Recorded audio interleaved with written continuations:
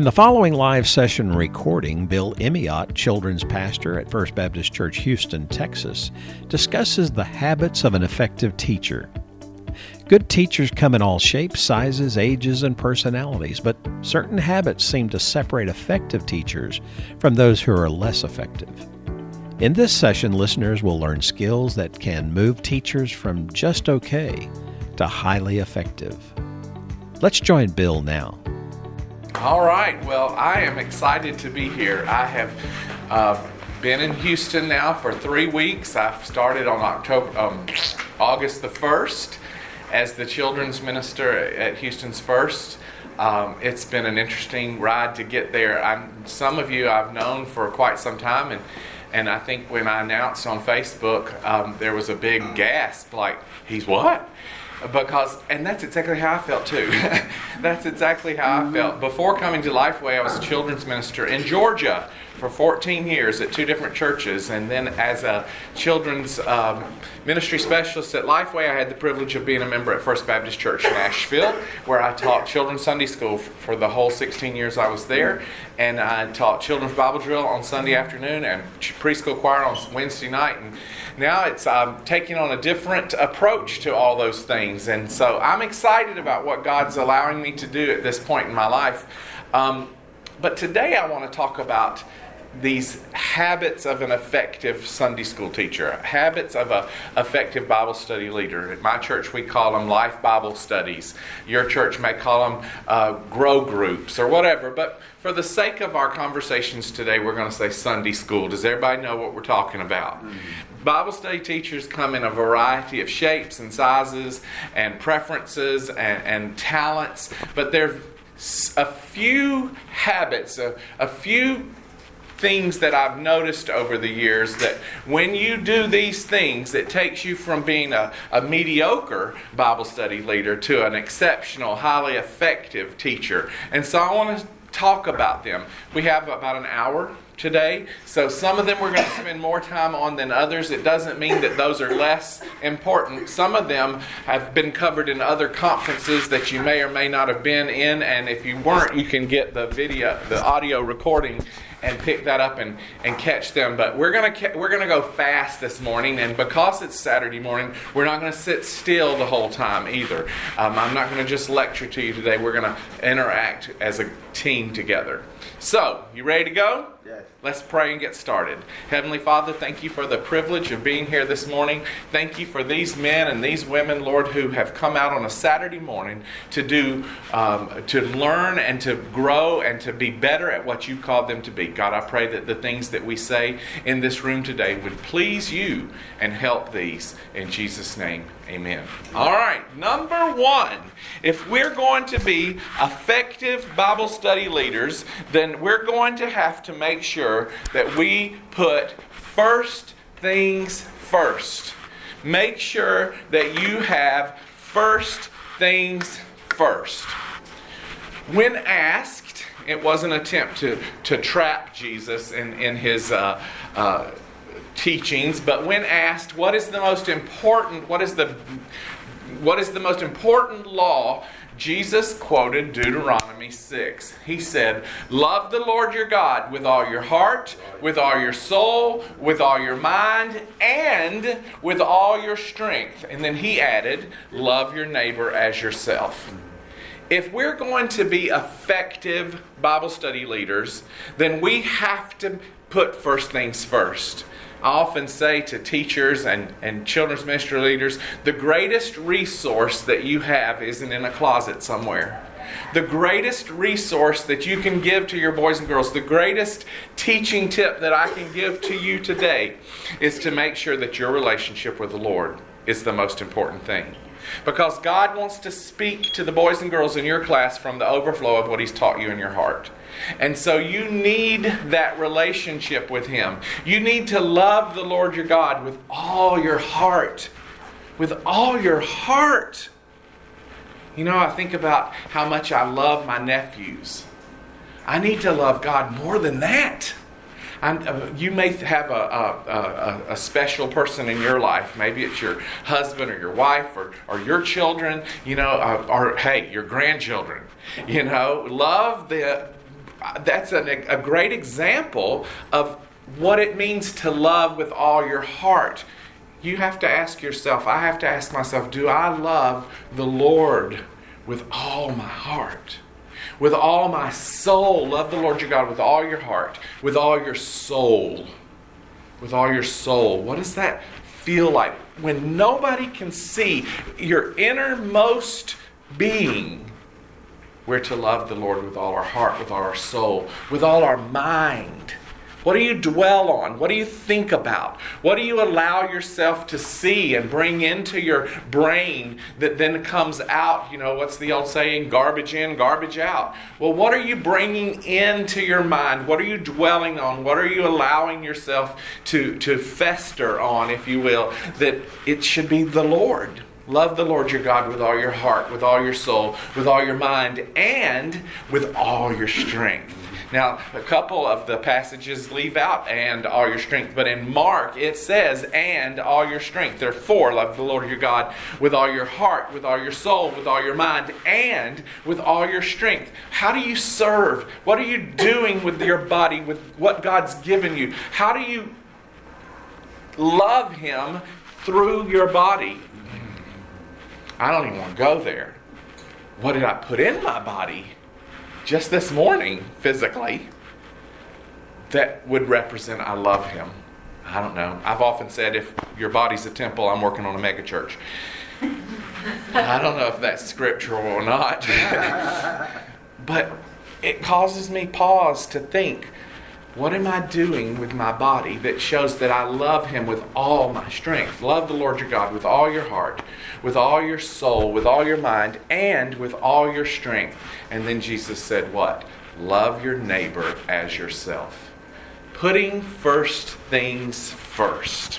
So I want us to think about that a little bit by putting that really into your mind, that verse. Love the Lord your God with all your heart, with all your soul, with all your mind, and with all your strength. That comes from Mark chapter 12, verses 30 through 31. So what we're going to do this morning, we're going to have two teams. We're going to have the orange team, and we're going to have the green team. The orange team, who wants to be orange? Go big orange. Anybody? Orange is good. Okay, it looks like this is going to be our orange team right over here. And what I have is all the words to that scripture on individual pieces of paper. All right, you got it? Individual pieces of paper. So, what I'm going to do is you hold though, because the green team needs theirs too. And I have to go down here to get it. The green team needs theirs. What I'm going to do is give these to you when I call for go. As a team, I want you to unscramble these words, and the orange team can do it, line them up on this side of the room, and the green team can line them up on that side of the room, and whichever team wins will receive 100,000 points. 100,000 points that are good for absolutely nothing.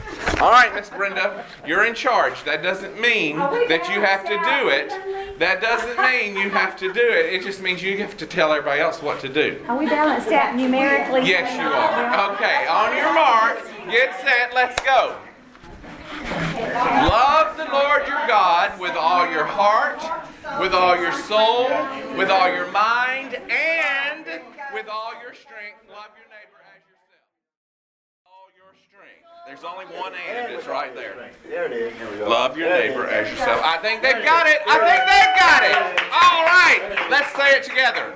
Love the Lord your God with all your heart, with all your soul, with all your mind, and with all your strength. Love your neighbor as yourself. Mark 12, 30 through 31. All right, we're not done yet. We're fixing to have a snowball fight.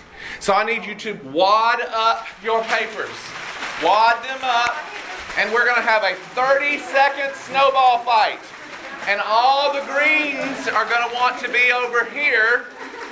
But all of the oranges are going to be over here. But you want the oranges over there, and you want the greens over here. So you're going to throw yours over, and they're going to throw theirs back, and we're going to have a lot of fun for 30 seconds. On your mark, get set, go!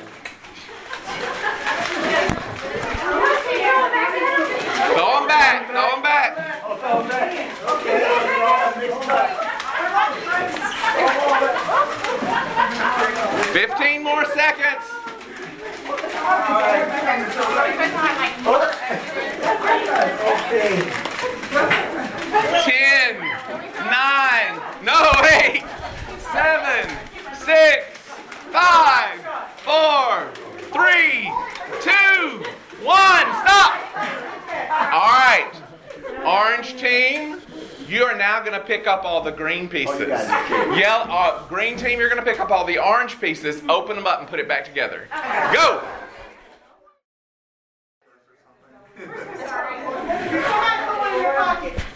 All right. Well, there you go. Let's see if the green team does have it. Or this orange team, if they have it. Love the Lord your God with all your heart, with all your soul, with all your mind, and with all your strength. Love your neighbor as yourself. Good job, good job, good job. You may be seated.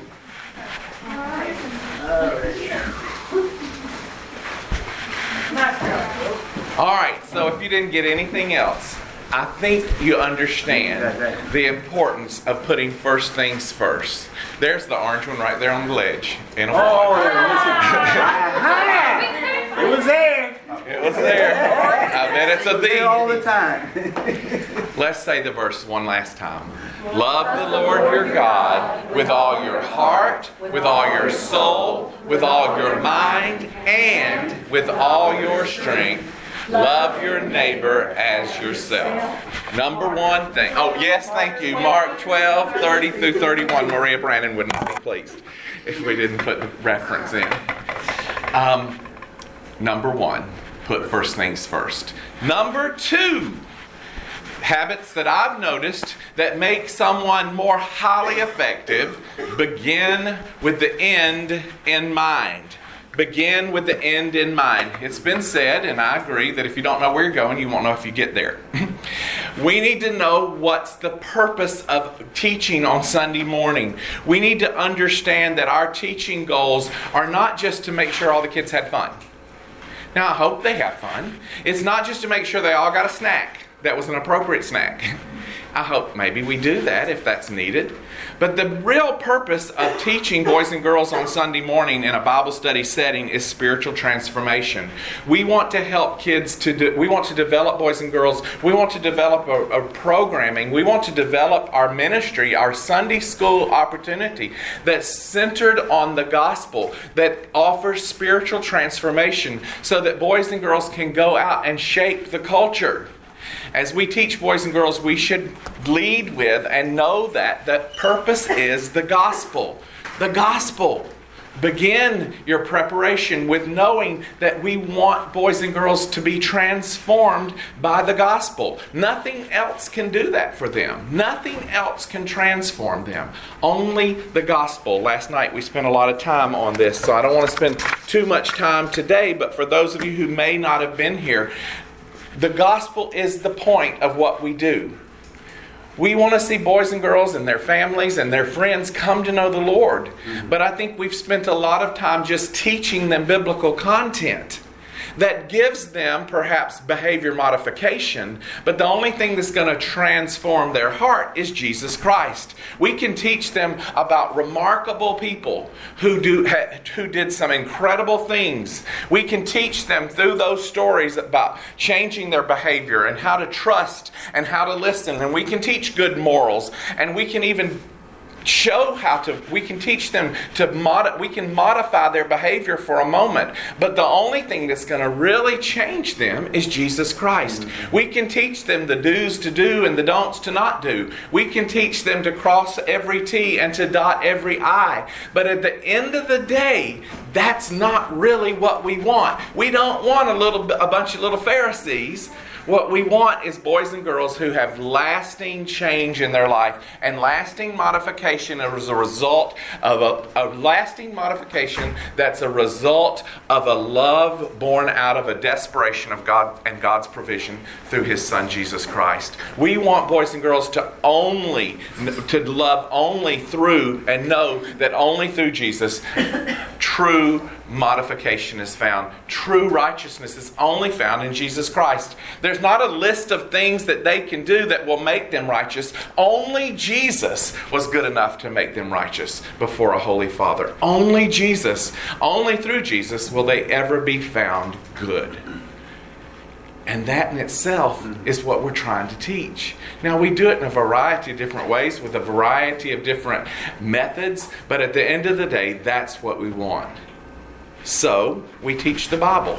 We teach the Bible in a way that they'll fall in love with Jesus and what He did for them. And as a result of them falling in love with Jesus and what He's done for them, they'll be lifelong followers who are following not out of a sense of obligation, but out of an attempt to earn anything. But they'll follow Jesus because of a passionate love that saves them from an eternal damnation. That's what we do.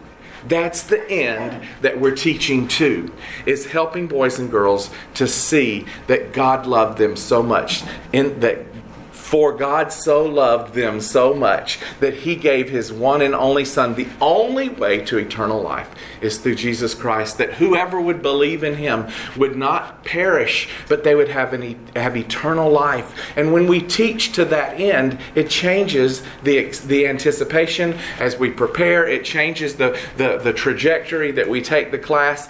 We begin with the end in mind. Number 3, we seek to understand the boys and girls. We seek to understand the boys and girls. Now, for years and years and years, I've talked about Luke 2:52, where it talks about Jesus and how He grew. And Jesus was, we know that Jesus was born, an infant, and came into the world, a baby, and He grew. And the Bible tells us in Luke 2, there's a gap really between when He was a preschooler and when He was a 12-year-old. And He went to the temple at age 12, a preteen. You know, Jesus was a preteen. It's hard to think about. You know, his voice was cracked a little bit. He didn't come into the world fully bearded and with a very deep voice. You know, He came as a child and He grew. And the Bible tells us after the account of Jesus in the temple that He increased in wisdom and in stature and in favor with God and with people. As Bible study leaders, we'll do our best work when we join God in the way He created them to learn. He created them to grow in wisdom, mentally. He created them to grow physically. He created them to grow in a relationship with other people, spiritually, emotionally, socially, and He created them to grow in a relationship with the Father. Jesus increased in wisdom and in stature and in favor with God and with man. And boys and girls grow that way too. I want to go a step further, not adding to Scripture in any way, but to go to a next level of what that might look like and talk about understanding boys and girls and the culture they live in. The culture they live in. So, I'm in Georgia, right? I can fix it. What I'm getting ready to hand you are some little dots, and around the room you're going to see some targets. These are influencers on the boys and girls that we teach. These are things that influence the boys and girls that we teach every Sunday morning. What I'm going to ask you to do is to go around to these targets. You're only getting 12 stickers, but there are 14 targets, so you won't get around to all of them. That's okay. We got a lot to do and a short time to do it in. But I want you to go around and I want you to place your sticker on the target at where you believe this is influencing this particular subject matter. This one back here in the corner says helps animals. How is that influencing the kids you teach? Helping animals. Or right up here we have Jace Norman. How is Jace Norman influencing the children you teach? Now, if you know for sure he is, you're going to put it right in the center. If you don't know what in the world that is, then you're going to put it off to the side. But we're not going to put it on the walls of the church. All right? You're right. Because I have grandkids. There you go. All right, everybody back up. And we're going to take about 2 minutes to walk the room.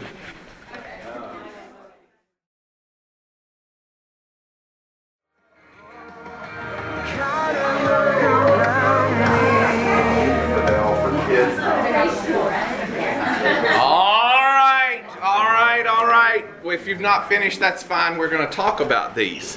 One of my favorite evenings in any given year is in the last Saturday, maybe it's the third or fourth Saturday of March. Every year, Nickelodeon presents what they call Nickelodeon's Kids' Choice Awards. Yeah. Kids' Choice Awards. Yeah. Now, I'm not always on the ball of what the kids are doing and what they're not doing, so this gives me a couple hours, and I'm up to par on what's going on, because what they do is they poll children and find out what their favorites are.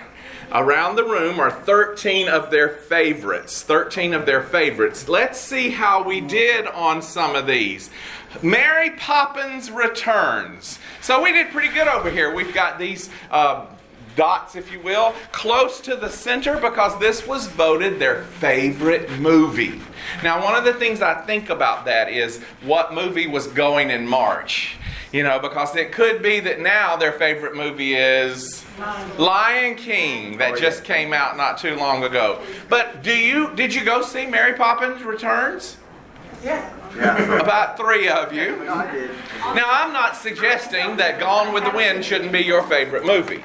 But what I am suggesting is that we need to know what the favorite movie is that boys and girls are, because it's influencing them. And we need to understand and know the influences in the children that we teach, because an effective teacher seeks to understand their kids. All right.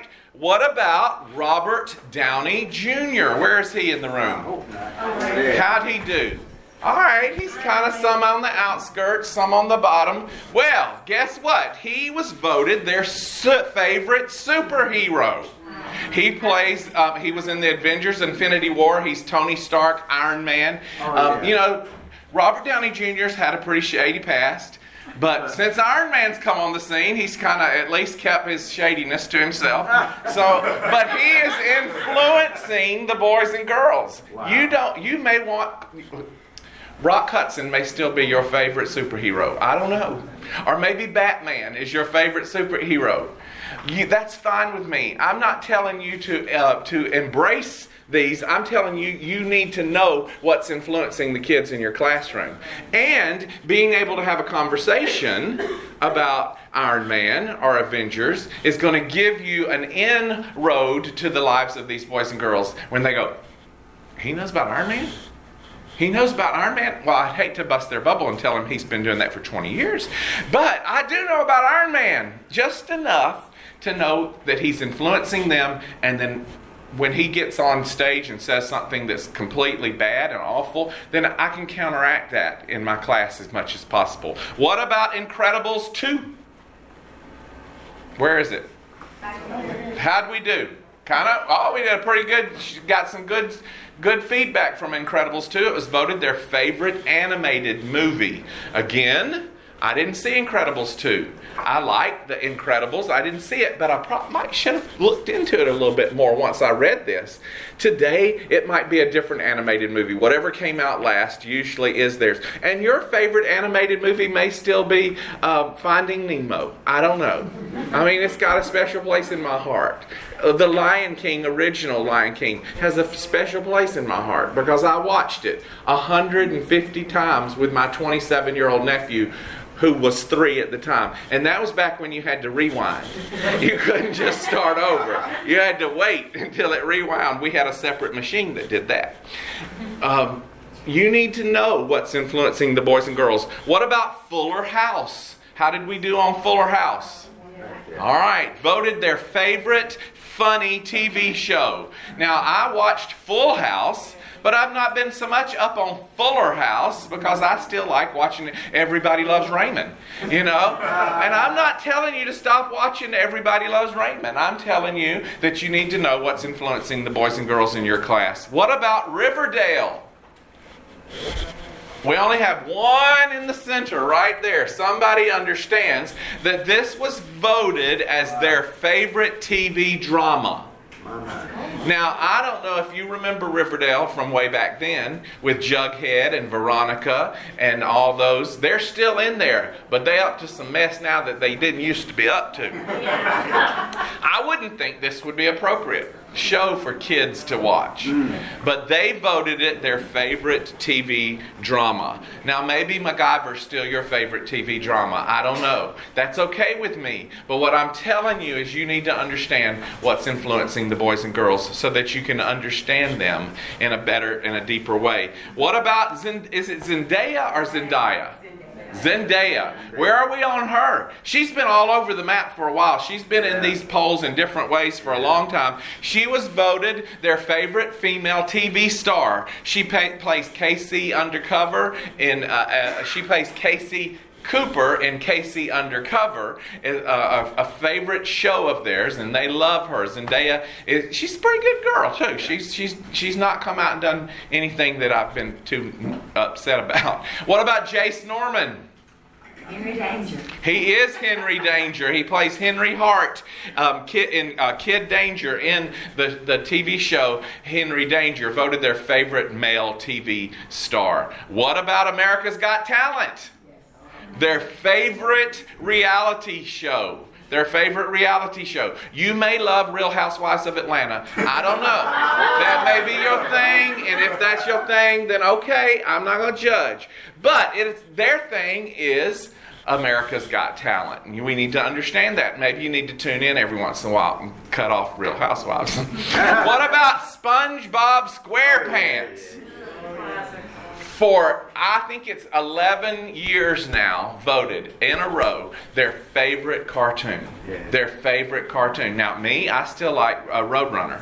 I love Roadrunner. I love Beep Beep. And I feel sorry a little bit for the coyote, but I love Roadrunner. But I need to know a little bit about SpongeBob in order to have a conversation with these boys and girls. I need to recognize that SpongeBob is literally a sponge that wears square pants on his bottom, and he lives in the depths of the sea with his best friend Patrick Starfish. They hang out at the Krusty Krab where Squidward works, and Sandy the Squirrel puts her oxygen mask on and comes down every once in a while. Not that I've ever watched SpongeBob, but you need to recognize that these are the things that are influencing boys and girls so that you can understand your kids. Funny up here. Yes. I thought, because I had not looked around into others, I thought, you know what? They need to imagine dragons that they can conquer anything. And I put it on the young. They need to imagine dragons. So I get it. But it's a rock group. Speaking of Imagine Dragons, voted their favorite music group. And I was going to play real quick just a little bit of their song with Lil Wayne. And you may have heard the kids sing it. My kids love, this song's been around a while, but Lil Wayne put it back up in the middle of Happiness with his rap in the middle of it. It's got a good beat. You can dance to it. I'll give it a 96. This is the kids' bop, and you'll get used to all right. Oh, that's not, I don't want to hear you. What makes me beautiful? Now you're hearing my playlist. I'm embarrassed. All right, so Imagine Dragons influencing the boys and girls, and we might want to know about that. What about Delicate? Where is Delicate? What is Delicate? Well, let me play a little Delicate for you. Voted their favorite song, Delicate, by anybody? Taylor Tay Swift. She wins hands down with kids. Now, if you really read these words, you might be a little bit appalled because they're not necessarily nice words for children to be hearing. Yet this was voted their favorite song. Taylor Swift was voted their favorite female vocalist. All right, so let's move on. What about Just Dance 2019? Anybody? How'd it do? Voted their favorite video game. Their favorite video game. I was glad. Now, I wonder if there's a difference between one you have. My boys love Minecraft. My boys love Fortnite. And that's all they play. Minecraft, Fortnite, and Roblox. But I was glad to know that Just Dance won the award because they're not shooting anything in Just Dance. And if you haven't gotten a hold of Just Dance, some of us really need to get a hold of Just Dance. Is that just where you stand there? You stand there and the machine does this and you do this. And then the machine does this and you do this. And all of a sudden the machine's doing this and you're doing this, or however it works. You know? Let's see, there we go. Now I'm going. You know? So they're up and they're moving and they're dancing. And last year, their favorite viral video was the guy who doing the floss right then. And I've learned to do it. I want to learn to do the other one, though. I can't do the other. Anyhow, a lot of that's been made popular through Fortnite. And so I'm not telling you that your playlist needs to look like their playlist, but I am saying you need to be aware of of what's influencing the boys and girls in your class. A couple more really quickly. SS Sniper Wolf. Anybody? Sounds like a YouTuber. It is a YouTuber, and it's a she YouTuber, and she plays Fortnite. And what they do is sit and watch her play. They watch her play. That's the one of the most they just sit and watch someone else play. And SS Sniper Wolf is a girl, and she is voted their number one, their favorite gamer. Now, it's kind of crazy, but it's really not anything that new. One of the children in my last children's ministry in Cartersville is a professional gamer. Now, my best friend and his wife have told me I am not allowed to tell this to their children. that you could grow up to be a professional gamer. But they already know because they're watching SS Sniper Wolf. He just won $1 million in a competition. Yeah. Anyhow, I love it. And finally, helps animals. Helps animals was also one of the questions. What would be your favorite way? How do you want to help in the world? And their number one answer was they want to help animals. Not people. Help animals. My point here really is just to make you a little bit more aware of the influences on the boys and girls that are in your classroom. Now, I'm not sure where these people were. I don't know if this was a poll or a survey that really represents the nation, or if it represents North Georgia or South Georgia. My encouragement to you is to find out what your kids' favorite things are. Because it could be different from one church to the next church, one part of the state to the next part of the state. So depending on what's influencing them, we need to know that, because an effective Bible study leader seeks to understand the kids. Number 4. Effective Bible leaders are proactive. Highly effective Bible leaders are proactive.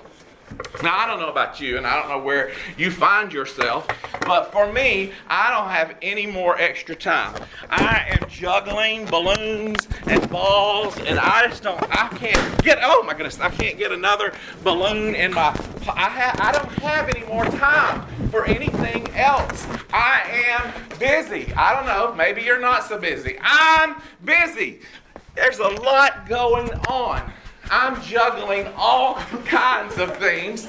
Don't just sit and look at it. Don't you bounce it around a little bit. Are you juggling? Are you finding yourself juggling different things? And you don't have another minute in your life to schedule another thing. Can I get an amen? Amen. How are we going to be proactive and plan and prepare our sessions for Sunday morning when we don't have another minute to do another thing? I've got a solution. I've got something that I think will work. And I think that if we'll do it, we'll find ourselves better and more effective. Inside each one of these balloons are a strip of paper that looks like this. And what I have on here are simple 5 to 10 minute things that we can do over the course of 7 days that will allow us to be highly effective. Let's pop those balloons and get those things out. 1, 2, 3, 4, 5, 6 in my hand, one more somewhere. 7 and... Don't be scared. 8. All right. Now, when I am most effective, when I am doing my best as a Bible study leader, I start on Sunday night. Before Sunday morning. Sunday night before Sunday morning. I don't have 3 hours to sit down and get prepared. But I've got 10 minutes every day. And if I don't have 10 minutes every day, then I need to rearrange my schedule and a little less TV and a little more prep time.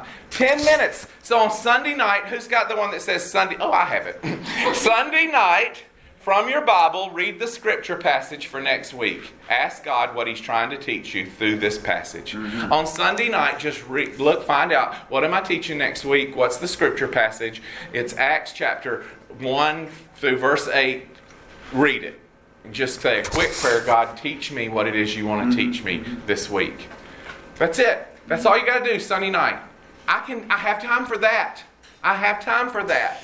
And I'm convinced that when we start early in the week, that we're going to, God's going to, in our goings and comings, God's going to allow us opportunities to learn what He wants us to learn. Again, God wants to teach the boys and girls in your class from the overflow of what He's teaching you in your heart. But when you pick it up on Saturday night at 10 o'clock, there's not a whole lot of time for Him to teach you a whole lot. But on Sunday night, I've got it in my mind. I'm starting. On Monday morning, or Monday, what are we going to do? We're going to read life application statements and the personal Bible study material for the session. Ask God to reveal how to make the session come along. All right. So you're going to read the personal Bible study that's called different things, but usually it's that first page in that week's session where there's a commentary of sorts and there's a life application. This is what you're teaching to, or a gospel point, or whatever they call it. But that first session, that 90% of us go, get what I got to do. I ain't got time to learn anything. What I got to do.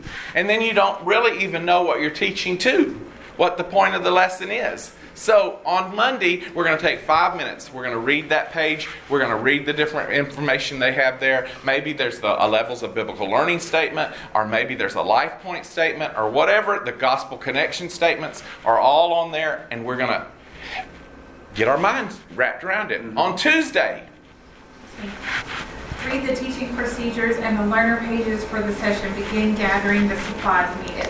All right, so Tuesday I'm going to actually go through the session and read through the session. This is what it's recommending that I'm going to do. And you know what? It looks like I need brown paper bags this week. Now, again, by Tuesday, I've only been to Walmart once. Saturday night at 10 o'clock, I've probably been there 3 times that week. And now I need paper bags. If I had read that earlier in the week, then I would, in my going and in my coming, I would swing by the Dollar Tree and pick up whatever it is I needed, or swing by the resource center at the church and get my paper bags, or whatever it is, however your processes are. But if you're waiting until 10 o'clock, you're frustrated because all of a sudden I need googly eyes. And I saw them the other day and threw them in the trash because I didn't think I'd need them. By Tuesday, we're very aware of the lesson. How can I make this come alive? How can I often say a resource, a curriculum is at some level a suggestion. You can do what it says, and that usually will work. But as you're reading through, you may know, I can't do that because my room's 7 by 7, and playing a relay from one wall to the other won't work. It just doesn't work in my setting. You start to do that. I often say, be the teacher. Be the teacher. Take the resource and adapt it to your needs and to your kids. Be the teacher. Be the teacher. But don't be the teacher who does everything the teacher likes. As teachers, we'll tend to teach the way we prefer to learn. So if you're the crafty one, you're doing crafts every week. Well, you've got kids in there who don't want anything to do with crafts. And if you're always doing crafts, then what are they? Bored. And when kids are bored and you don't have a plan, they do.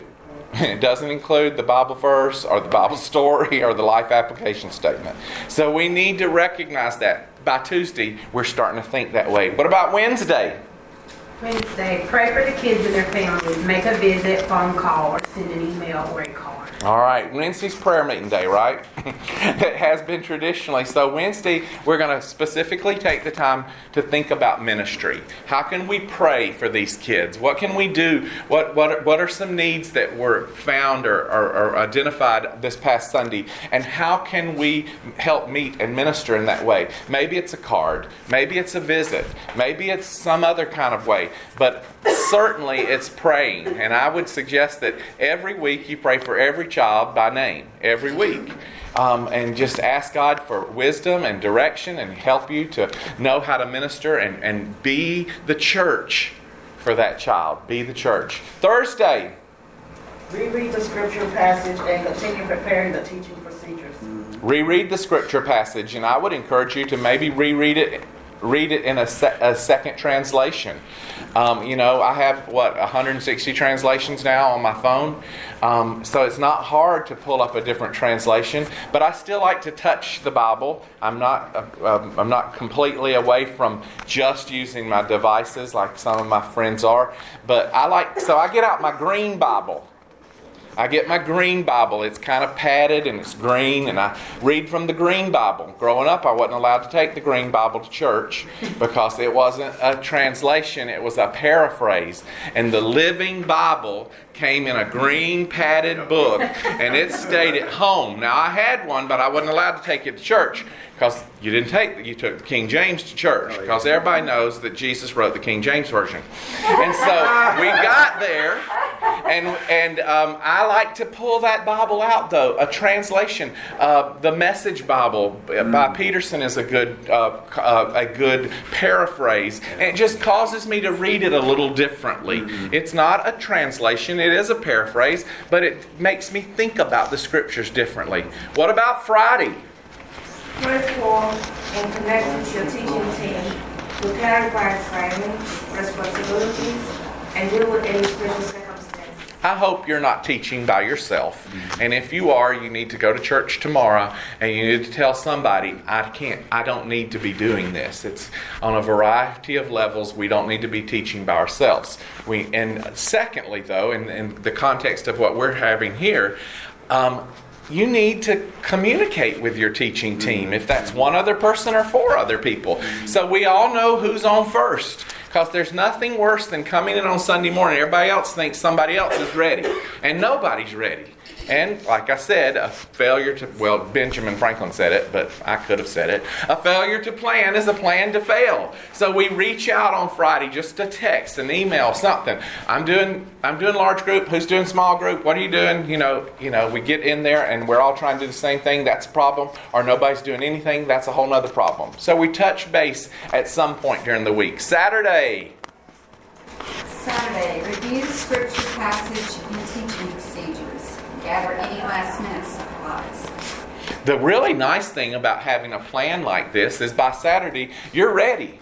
You're ready to teach by Saturday. So Saturday, you're just kind of putting the icing on the cake. But you've baked the cake earlier in the week. Icing's fun, but with no cake, it kind of gets too sweet too fast. So we want to put icing on the cake. That's Saturday. That's when we put it all together, make sure we've got it. If we still need paper bags, we've got one more trip to Kroger. We've got to make for our family. We can pick up some paper bags. But then Sunday morning,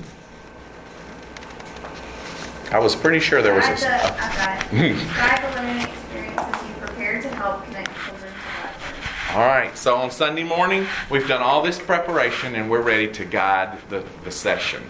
I don't have 2 hours where I can block and say, I'm going to do my prep here. I just don't. And I'm sure that if you probably have less, I'm by myself. Will you put a family in that, and school and sports and all the other things that go with that? You don't either. But I've got 10 minutes every day. I do have 10 minutes 7 times a week. And so I can give prep 70 minutes. And for most of us, that's probably about 60 minutes more than we're giving it. I had a teacher one time say, I need a lesson that can be prepared in 7 traffic lights. Oh, no. I said, what? 7 traffic lights are how many traffic lights there are between my house and the church. And that's all I got. And I'm thinking, that's not success. That's certainly not effective. So how do we figure out 7 traffic lights 7 times? a little bit every day goes a long way. Number next. Yes, sir. I just got to say that my testimony is I'm a witness of what you just said. That works perfect, not necessarily in that order all the time. But one thing that happened to me too, in addition to what you just pointed out with those 7 points, the Lord woke me up at 4 a.m. one night. He doesn't do that all the time, but I remember one time, I'll never forget it, 4 a.m. I hadn't got my points yet. And I thought I was dreaming. But I said, no, he's speaking to me, they're my points. I got up and went to my computer because I didn't want to forget it. And I apologized to my wife later. I said, look, I had to get up because the Lord stopped speaking to me. It's 4 a.m., I know, but I had to get up and put those points down over the next several days. But it doesn't all come in one day or at one time. And it comes over a series of days. For me, I'm best when I take a period of time to process through. It works. All right, number 5. Highly effective teachers guide behavior. Oh my goodness. When in the world did this happen that children misbehave at church? Well, at least 56 years ago. Because I've been misbehaving at church my whole life. I do go around, I've been in a lot of churches over the last 16 and a half years, and there's several things that I hear alike in all the different churches that I go to. I hear people say, we need help understanding, guiding children in making a decision for Christ. And I love that when churches want to learn more about how to do that well. I hear the same thing. We need more workers. How can you help me get more workers? And if I had a pill that popped up in a church and put it in water and it popped up a teacher, I'd sell it. And we'd have this conference on a cruise ship because you'd pay me for that pill. But another thing that I'm hearing regularly is help me understand how to guide behavior. Because things are a little different than they used to be. And some of them rightly so, and some of them it's kind of sad. And I don't have a perfect answer on guiding behavior. But what I do have is 10 tips that I think will help you as you guide behavior in your classroom. So I'm going to throw them out into the audience. I don't want anybody to get poked in the eye, so look up. I've worked hard at making good airplanes. All right, and if you don't want yours, you can throw it to somebody else. I'm going to poke your eye out yet. If you don't want yours, you can just toss it right now while I'm tossing. Nobody will ever know that you tossed yours too. And if you just want to toss an airplane, feel free to toss the airplane. But what I have are these 10 tips on airplanes. Nobody wanted to toss them? Okay, we'll keep going. Open them up, and all you're going to be required to do is read them. So that wasn't a hard assignment. Number 1. Pray daily for the students and for wisdom. Pray daily for students and for wisdom. I think that there is something powerful about prayer, and I think that we don't always tap into that resource. As much as you want the boys and girls in your ministry to be successful and to know God and understand the gospel and have a right relationship with Jesus, much more so the Lord Jesus Christ wants that for them. We need to be praying, God, help these kids act right. Intervene, Lord. My mom used to have a plaque when I was growing up that she gave to my brother at his ordination. It says, prayer changes things. You know what I found when I struggle with a particular child and I begin to pray for him? What changes most? Me. It's hard to pray for someone and not feel differently about them after you've really entered a season of prayer. We need to be praying for these children who give us problems, who stress us out. You know them. I can name them. I know them myself. You know them. I've got names. We start praying for Jackson, and we start praying for John, and we pray for Holly, and we pray for these kids. Things change. We pray, God, give me the wisdom to figure this out.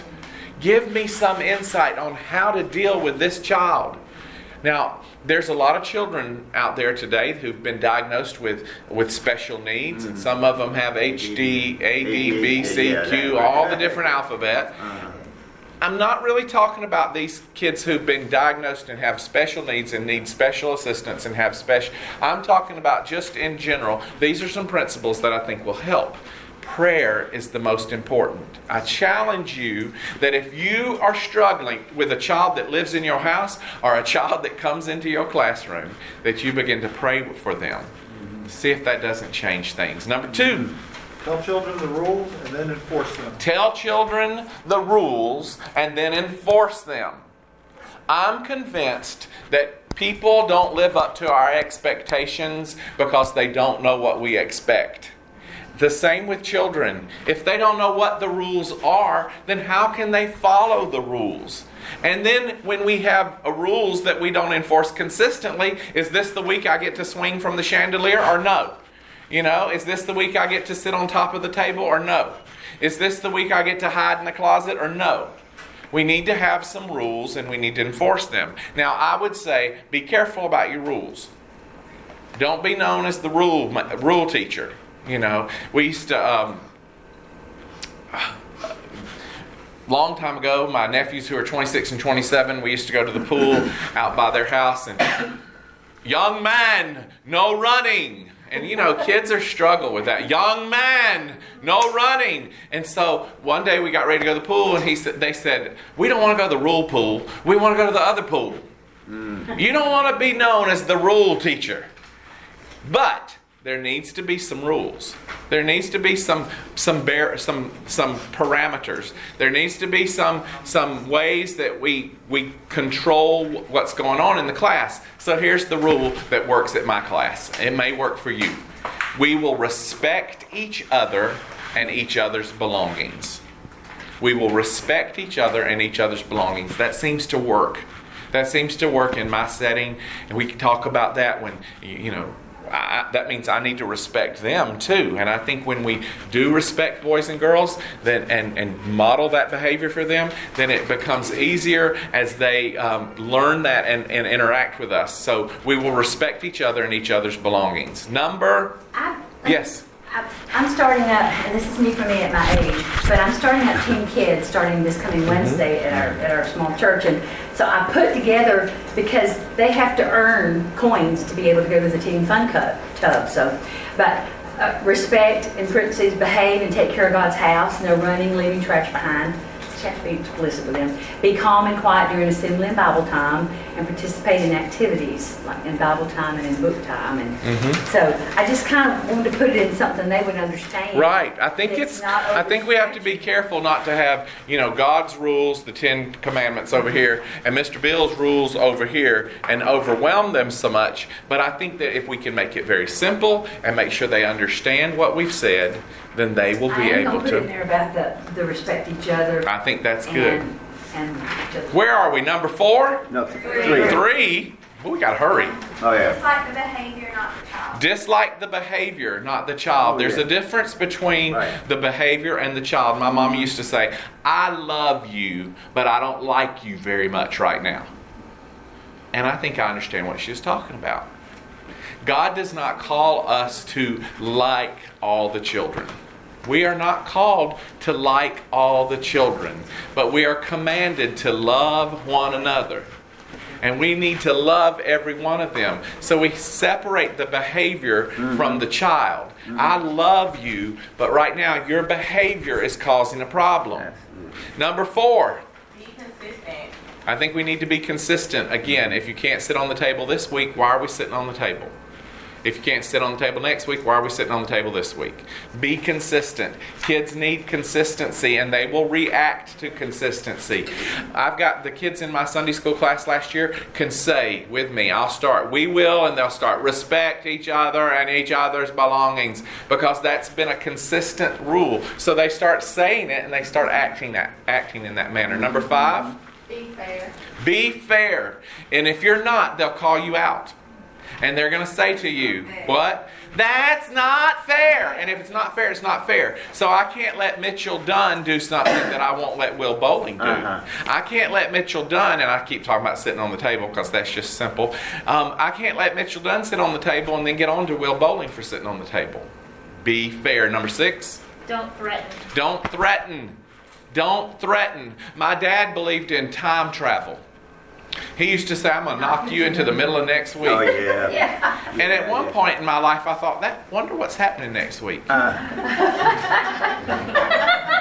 He couldn't do that. And after a while, I realized he couldn't do that. And you know what I started hearing? Charlie Brown's teacher. I didn't hear him anymore. Wah, wah, wah, wah, wah, wah, wah. When you threaten and you're not able to follow through on that threat, then you're not going to be effective in guiding behavior. Now, there are some things you can do. Mm-hmm. You can go get the children's director. Mm-hmm. You can step out the room and and find some help in the hall and bring them in. You can have them sit out over here on the side. Now, I wouldn't put them in the corner or their nose to the wall, but you can say, because of your behavior, you're going to have to sit out. But you cannot, if you're not going to go and get their mama, don't say, I'm going to go get your mama. Mm-hmm. If you're not going to go get the preacher out of the pulpit, don't say, I'm going to go get the preacher out of the pulpit and come in here. If you're not going to duct tape them to the chair, then don't say, I'm going to duct tape you to the chair. And be clear, if you duct tape them to the chair, you will go to jail. So don't say it. Don't say it. Number 7. Provide choices and alternative solutions when possible. When possible, give them a choice. So it's no longer your problem, it's their problem. They're making a decision. If you throw that block one more time, you're going to have to leave the block area for the rest of the week. Now a child has a decision. Am I going to throw the blocks and get out of the block area for the rest of the week? You didn't make it, they made it. If you continue to talk to your neighbor, I'm going to have to split you guys up. And Miss Linda's going to sit between you. Now, if you don't want Miss Linda to sit between you, then y'all need to quit talking. Now, it's their decision, it's their choice. I've also noticed that when kids have choices, they want to see things succeed. So if you go in and prescribe to them every little thing that they're going to do in a day, they're going to get tired of that. There are some kids who need a little bit more control in their life. They're going to get tired of that. They're going to need... and so they're going to mess it up. But if you have crafts every week, and they get tired of that. But what if you have a game and a craft and they choose? So the people who chose crafts are going to want the craft to go be successful. The people who chose games, they're going to want the game to be successful. When possible, give them choices and alternative decisions, or whatever that was. Number 8. Never confront or embarrass a child in front of the class. I would be very careful about that. We need to be careful about confronting them or embarrassing them. Some children, that's gonna really melt them and destroy them. Some children, they're gonna try to one-up you. Just be very intentional about, as much as you can, taking a child to the side where God and everybody can see you, not in a room across the hall, not even outside in the hall by yourself, but right here where they're over there, that child's looking you in your face and you're saying your behavior is inappropriate. This isn't going to work. You're going to have to stop or we're going to have a problem. Don't tell them they're stupid like the speaker said. No, don't tell them they're stupid. Number 9. Model proper behavior for the children. Model proper behavior. If you don't want their bum on the table, don't put your bum on the table.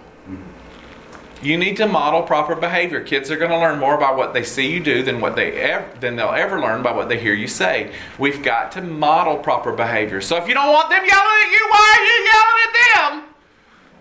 I don't know. Makes sense to me. Number 10. Be generous with praise. Be generous with praise. I've never met a child yet that I can't say something nice about. But unfortunately, there are a lot of kids out there who aren't hearing very nice things. Mm-hmm. And I think we can use praise as a motivating tool. Yes, ma'am. One thing I've always heard growing up is to praise in public and reprimand in private. That's perfect. That's good not just for kids. Mm-hmm. That's good with adults too. Praise in public and reprimand in private. Mm-hmm. All right. Number next, and we're going to go at these last ones really, really fast. Number 6, highly effective Bible study leaders are concerned about the environment. Now, I'm not talking about going green, even though that may be appropriate. I'm not talking about an Al Gore theory or anything else. I'm talking about the environment of safety in your classroom, the environment of safety in your church. So, number one, prevention is the preferred strategy. When it comes to making sure you have a good environment with your kids, prevention is the preferred strategy. I would rather prevent an issue than deal with it. So if you start thinking, how can I make sure these kids are safe, make sure that it's a good environment for them, from the beginning, then the results will be a lot easier than, oh my goodness, I've lost a child today. Those results are different when an enraged parent is in your face. Next, always observe the 2-adult rule. Always, always, always observe the 2-adult rule. Never, never, never are you alone in the room with minor children that are not yours. Never. Let me be very clear one more time, because churches don't think I'm serious. Never be the only adult in a room with minor children. We are living in a crazy world, and we're finding out that it didn't just start this week. We've been living in a crazy world for a long time, but what we have found out is coming to a head, and children are being abused, they're being taken advantage of, and the church is not an exception. You must observe the 2 in a room rule. 2 adults. An adult is somebody over the age of 18, just so you know. And if you can possibly not being there with your wife or your husband, that's even better. So if a team's working together, husband and wife, we need a third person in. Because legally, a husband can't testify for or against their wife in a court of law, or the other way around. Now, I know it's hard. And enlistment is one of the top 3 things that people want to talk about, because people aren't. Maybe it's because they're scared. But I think if we use these preventions as our preferred strategy, they won't be so scared because we put things in place. But I'm just telling you, it's not worth it. Mm-hmm. It doesn't take one incident. It only takes one accusation. Mm-hmm. And it will mess you up. All right. I think you know I'm serious. Especially you men. Yes. Especially you men. Yep. All right. Next, assess the room regularly. So take a look around and clean up if necessary. Now, I know all your churches have custodial staff and they have people who come in and clean up your church. Ha, ha, ha. It may fall on you to clean up that room. Don't be above that. If you need to go buy a little handy vac to clean up the glitter that's been there, because this is what I did. We spilt glitter. Now, first of all, glitter's from the devil. We spilt glitter. We spilt glitter on the floor. And I just thought, I'm going to watch and see how long that glitter's sitting there. 3 months later, the glitter's still sitting there. Oh, wow. Now, we have a custodial team. And I wanted to call everybody's boss in and say, but I finally went and bought a little handy vac. Glitter's gone. And it may be what you need to do. Be willing to assess the room and clean up if necessary. Next, view your classroom from a child's eye level. What do the kids see when they come in? You know, we're up here, they're down here. And when you're thinking about safety and security, is the cubby that's been attached to the wall or that hook that's hanging off the wall at their eye level? We may need to do something about that. View your classroom from the eye level of a child. Closely monitor the children. Closely monitor the children. This isn't a social time. This isn't an opportunity to give out recipes for cookies and sit in the back of the room with your coffee. With your coffee. This is a time to monitor and monitor the children around objects. What did I say? Closely monitor children around objects that can't be moved. You need to be monitoring the kids. That big upright piano that Aunt Sally Ruth's great-grandmother gave 14 years ago because she didn't want it in her house anymore may not be able to be removed. So you may need to make sure that kids are safe around those things. Know the location of the first aid kit. I hope it's in your classroom. I hope every classroom has one. But if not, where is one? Where is a first aid kit? Establish a plan for emergency evacuation or even lockdown. We're living in that world too. Have you thought through it? Because prevention is the preferred strategy. If you wait till you hear the pop, pop, pop, it's too late to have a plan. That's so sad to have to say. But none of us, nobody who was in Walmart in El Paso thought it was going to happen to them. Nobody. But it did. Do you have a plan? Have you thought through it? Evaluate and remove damaged furniture and resources that you don't need. Make sure that if you can, if you've got a chair, an old oak chair that pinches every little girl's bottom, but when they sit in it because it's cracked, get rid of it. Get rid of it. Choose and plan age-appropriate activities. One of the reasons we mess up often is because we have the wrong activities planned. We have the wrong activities planned. Go the extra mile to be above reproach. To be above reproach. It doesn't take one incident. It only takes one accusation. That was really fast. But we need to be concerned about the safety of the boys and girls in our classroom. Number 7, we lead kids to be on mission. And I'm not going to spend much time here because we spent time here last night. But we need boys and girls to be on mission. We need boys and girls to know that they are Acts 1:8. They are Great Commission Christians too. The Great Commission in Acts 1:8 and any other part of the Bible isn't written just for adults. It's written for whosoever will. It's written for boys and girls, and they need to be on mission too. And we need to teach them to be on mission, or they won't grow up to be on mission. And the last one, and it's a good thing because we're out of time. The last one is that we, I need to get rid of that slide. Number 8, be a lifelong learner. I want to congratulate you because obviously you've already determined that you don't know everything. Right. And I've said before, a know-it-all really doesn't know it at all. They just think they know it at all, and they don't know it at all. They don't know all of it at all. Anyhow, don't be one. Don't be a know-it-all. Don't think you know it all. I've been in children's ministry for 30 years. And if I still did the same, still did it just like I did 30 years ago, and some of it is still good. But if I had not been able to learn new things and take advantage of other people's knowledge and glean from them and go to conferences like this morning, then I wouldn't be as effective as I was in 1980 in 2019. We need to make sure that we're lifelong learners. We need to be always seeking to do better. We can do that through the internet now. There's all kind of ways you can learn on the internet, and there's opportunities at lifeway.com that you can find. Kids Ministry 101 is a blog that I've been a part of where you can just read articles and learn along the way. You can do that through coming to sessions like this a couple times a year or once a year when you're given the opportunity. You need to be committed to learning to be the best and most effective teacher you can possibly be. Let's pray and we'll be done. Heavenly Father, you are you're such a good God. You're such a grace-filled, merciful, giving God. And you have been good to us, and you have given us the opportunity to teach boys and girls to join you in what you're doing in the lives of boys and girls and then their families.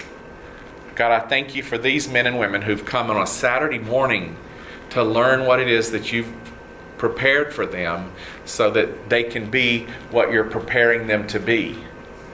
God, I'm thankful that you do that in our lives. You prepare us for what you're preparing for us. And so today I pray, God, that you would help us to just kind of meditate and think about these 8 points as it helps us to be prepared for what might be happening tomorrow in our Sunday school, in our church.